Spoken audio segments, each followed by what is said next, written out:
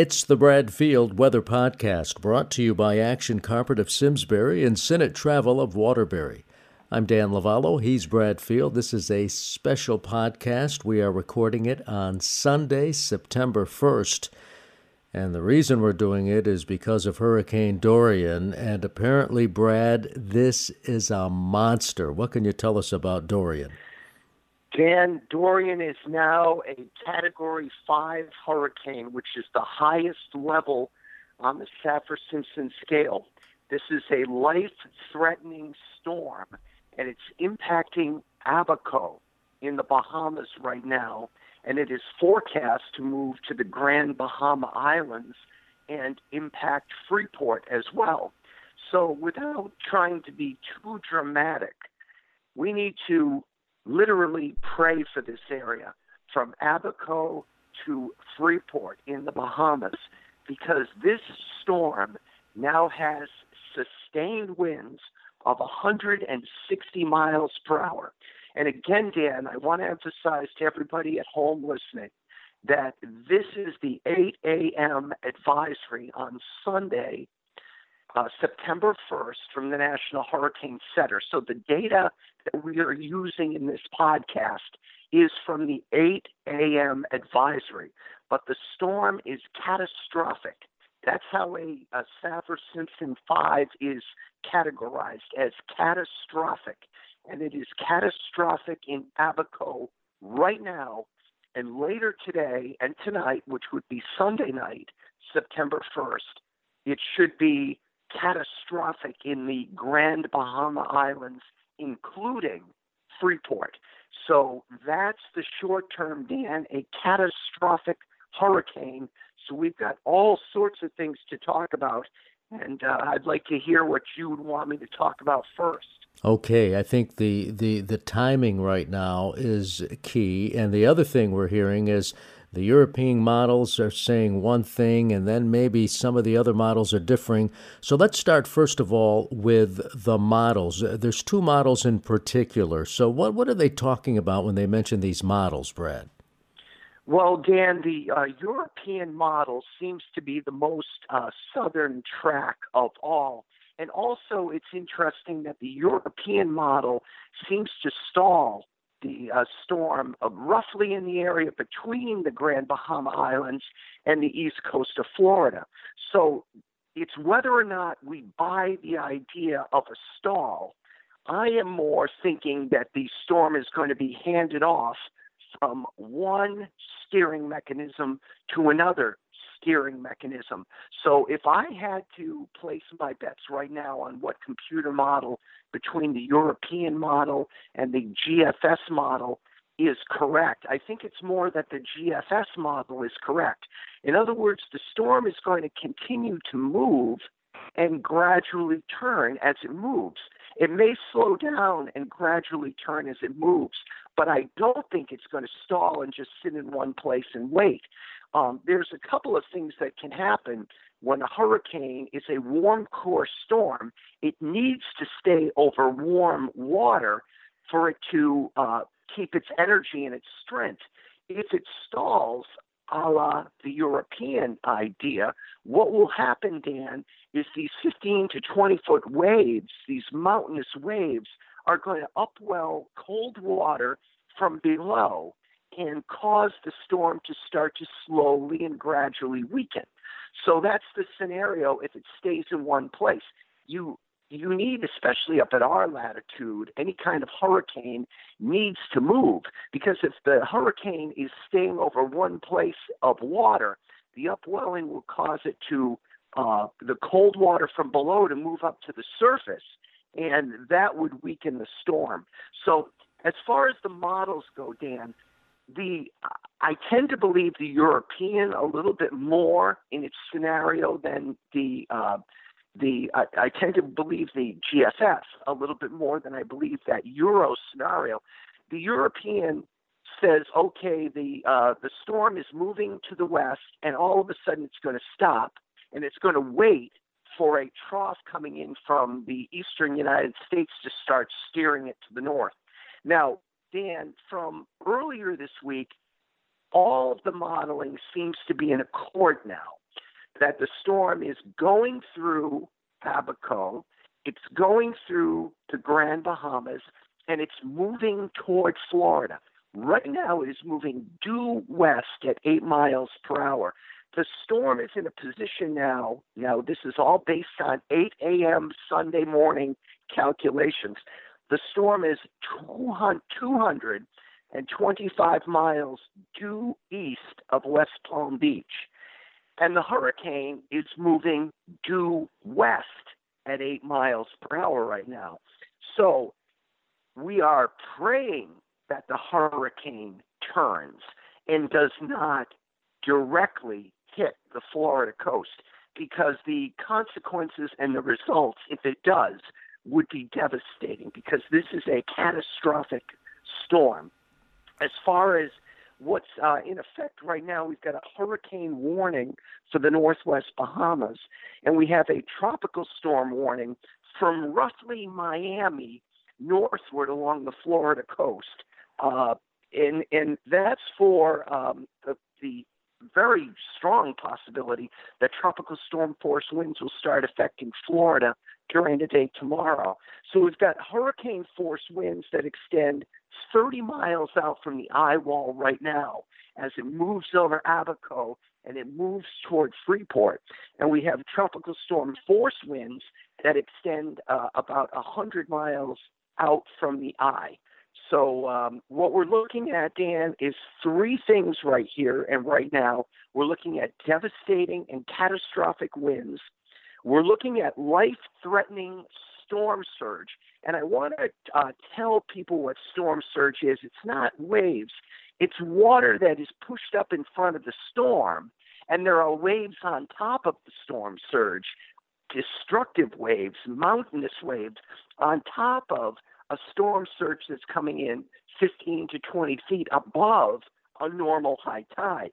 So that is the killer in a lot of hurricanes, is the storm surge. And Dan, inland, we're looking at incredible volumes of rainfall.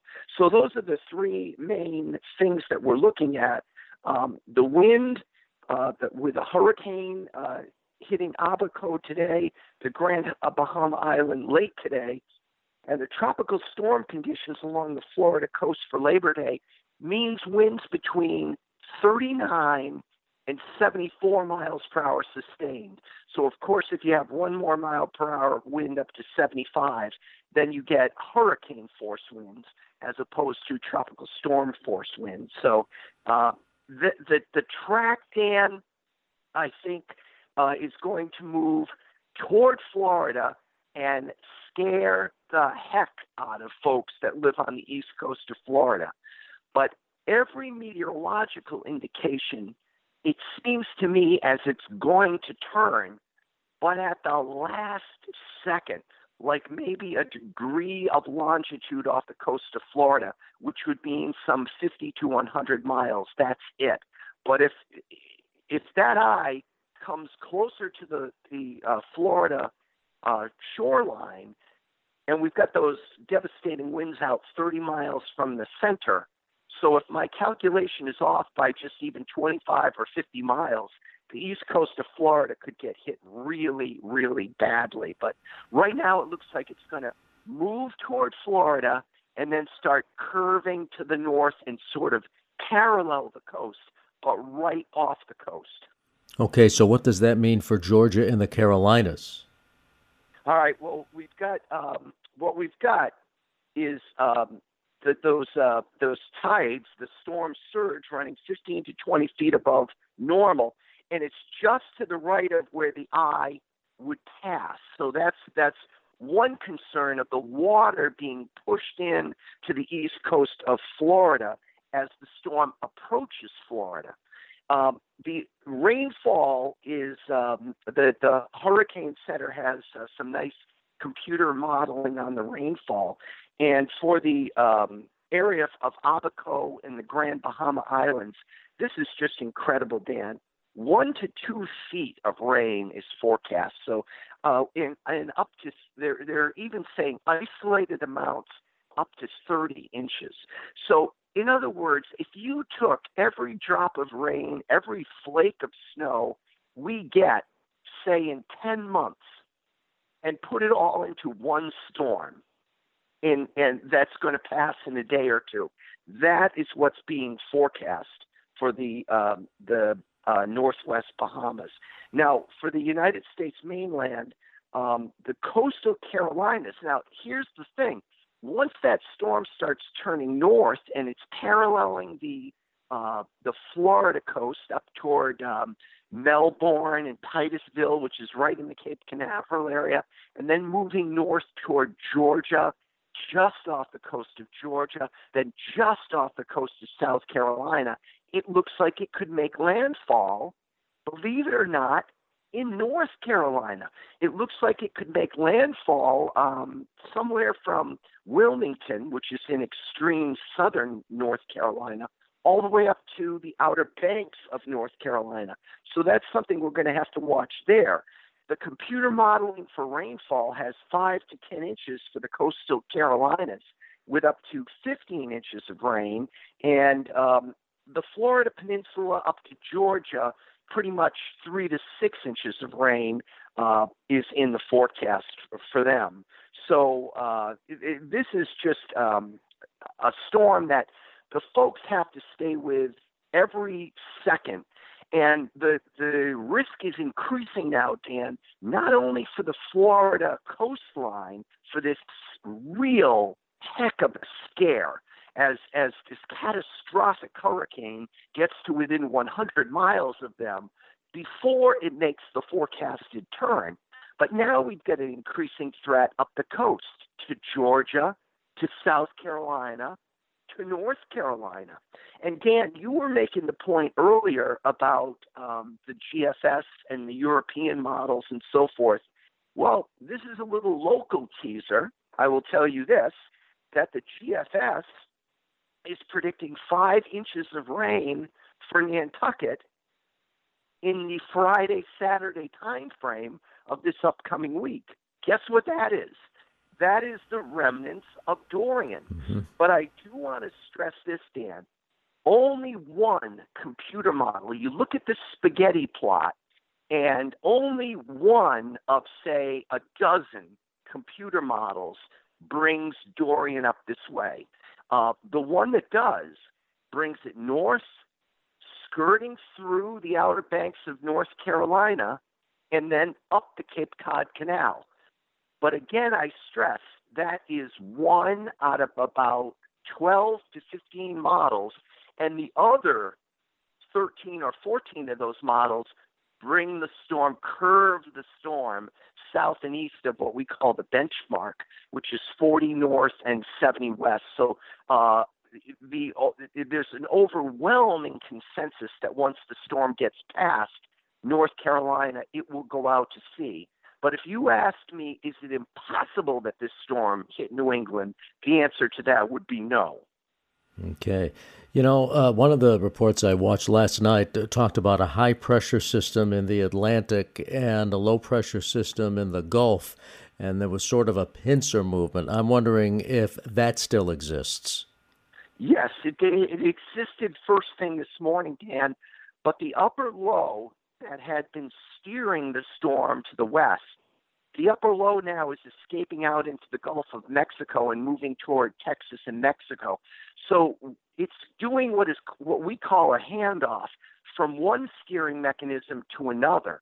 So now the steering mechanism that is going to take over with Dorian now is high pressure ridging to the north and to the northeast of where Dorian is. So initially it is keeping it on that westerly trajectory, but as soon as Dorian gets on the backside of the high, it should start turning more to the north.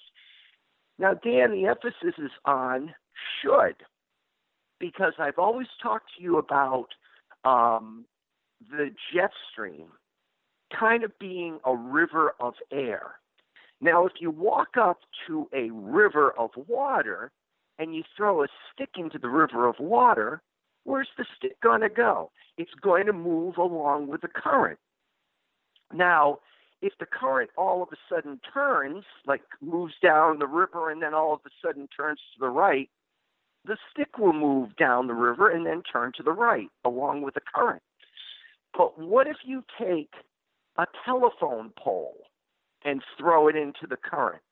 The telephone pole, even though the turn is to the right, there is so much momentum with that telephone pole that for a while it's going to keep going straight. That's what scares me about Florida.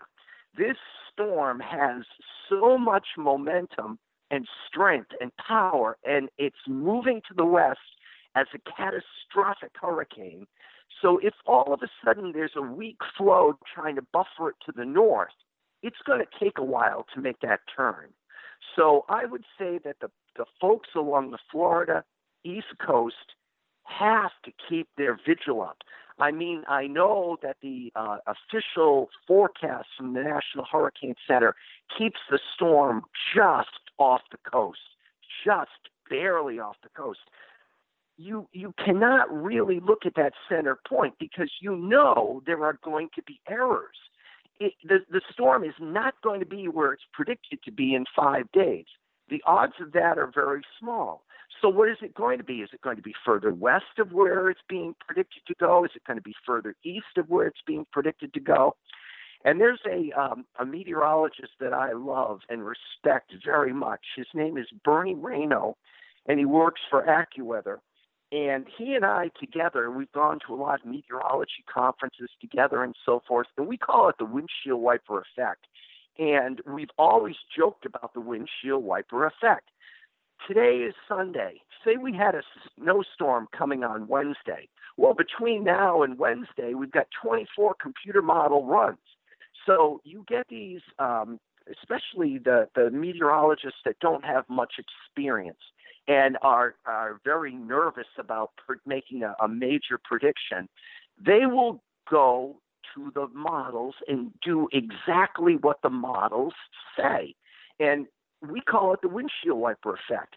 So in other words, a storm is projected to go from North Carolina to Nantucket and give us a big snowstorm here. And then all of a sudden, the next run, it's 100 miles out to sea. So, and then the next run, it's back on course. So that's what we call the windshield wiper effect. You get the meteorologist saying, storm's going to hit, storm's going to miss, storm's going to hit, storm's going to miss. And then they keep doing that every time a model run comes out. So I've always maintained when you're steering a forecast that thousands of people are listening to you and thousands of people are counting on you, you turn it like it's a luxury liner. You turn the boat slowly. You don't go hard over with the helm or you're going to tip the boat over. So that is how you make a forecast and steer a forecast. The people in Florida have to maintain the vigil as the storm continues because it is not going to go exactly how the forecast is based right now from the National Hurricane Center. If it goes 25 miles further west before it makes the turn, guess what? The Florida coastline is going to get devastated by the hurricane force winds. So we have to watch, but the consensus now is it goes toward Florida, gets alarmingly close, parallels the coast from the States coast up to the Georgia coast, just offshore from Charleston, South Carolina. And if I had to guess right now, I'd say it will make landfall perhaps on the Outer Banks sometime in the Tuesday or Wednesday time frame, the Outer Banks of North Carolina. So that entire area is under the gun.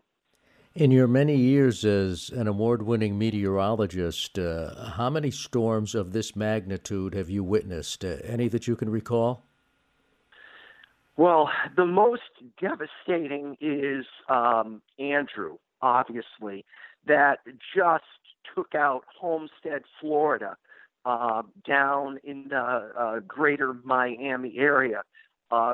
Just a devastating Category 5 that came through.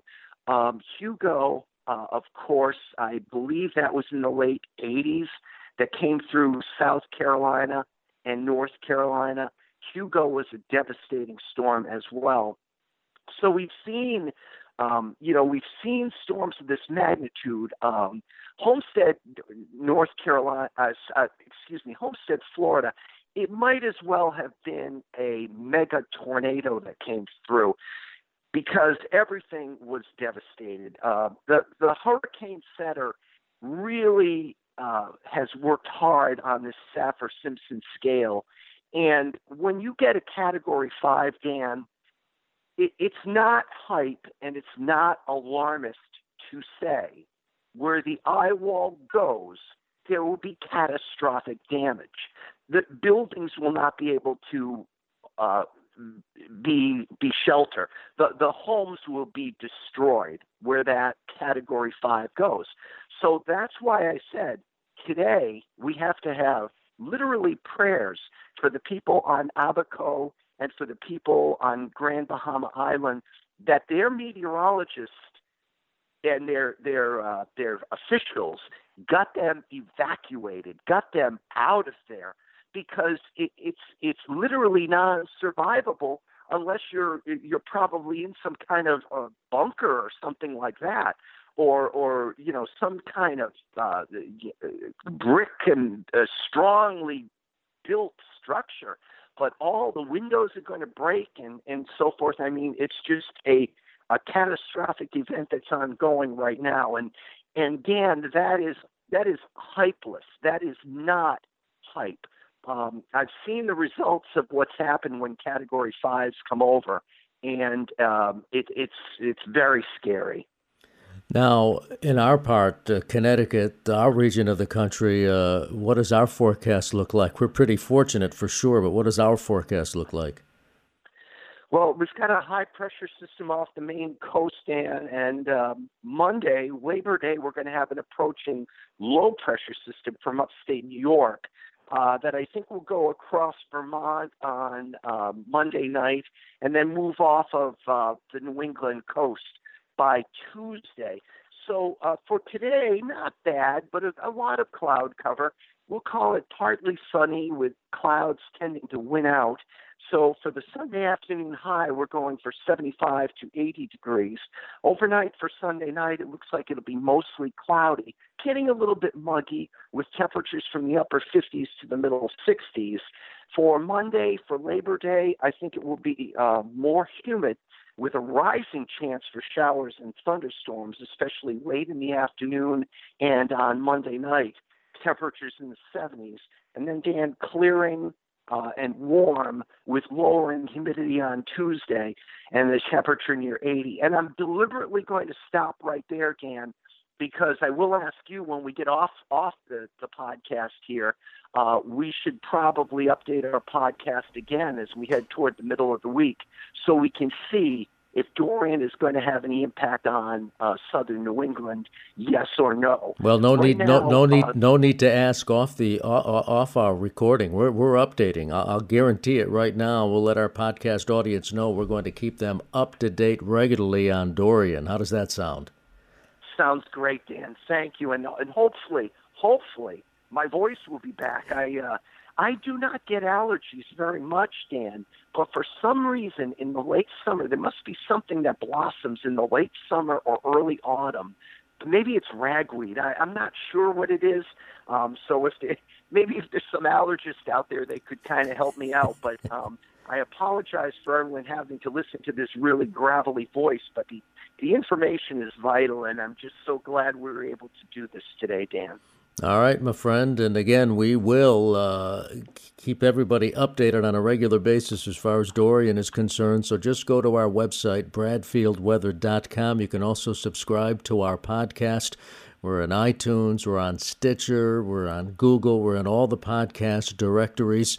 But go to the website, bradfieldweather.com, where we also have up-to-date radar. And on the top of our sidebar, I want to let people know, Brad, they can click right there and get the latest as far as Dorian's path. We have a link directly to the National Hurricane Center, and it is on our website, bradfieldweather.com. It's in the sidebar, at the top of the sidebar, well marked, so just click on that and people can follow Dorian's path by the minute, really. That's how we've had it all set up on the website.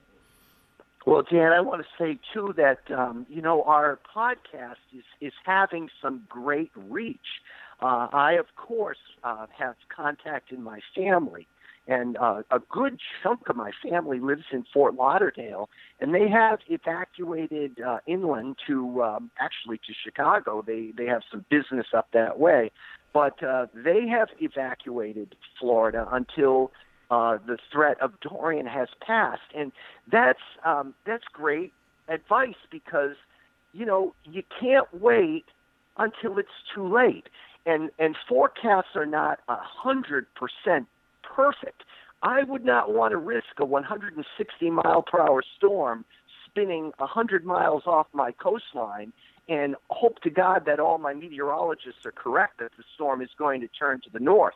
Because if that comes in a little bit closer than it's forecast to come, it's going to be too late to get out of there. And I wanted to also say that I live in Granby, Connecticut, and we have a friend who used to live in Granby, Connecticut, and worked in the school system. All of a sudden, out of the blue, he commented on our last podcast, Dan. I don't know if you saw it or not.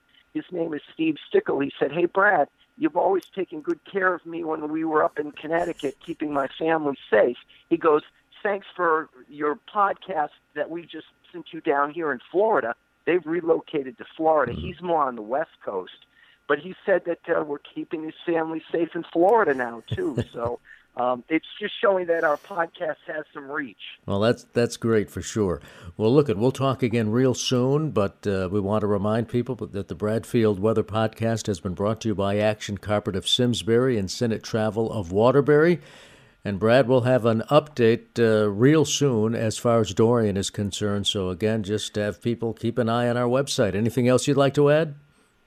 No, I just want to add that we are going to stay right on top of this, Dan. I hope everybody in New England enjoys their rest of their holiday weekend and has a nice, relaxing balance of the day Sunday and a nice day on Monday. But keep your prayers going for the folks in the Bahamas, from Abaco to Grand Bahama Island and Freeport, and hope to God that storm does make that turn and moves north up the coast instead of moving straight into Florida. I do think, Dan, and the Hurricane Center has made this prediction, that the storm is a major hurricane, of course, with winds over 111 miles per hour. That's what categorizes a major hurricane. This thing's at 160. But they are projecting, as the storm moves north into cooler waters, as it moves up the Atlantic seaboard of the United States, in theory, they are projecting that the storm would weaken to a Category 2 hurricane. So even if it made landfall in the Carolinas, hopefully it would be a lot weaker than a Category 5. Okay, well, we'll keep an eye on it. Our Bradfield Weather Podcast. He's Brad Field. I'm Dan Lovallo. Thanks for listening.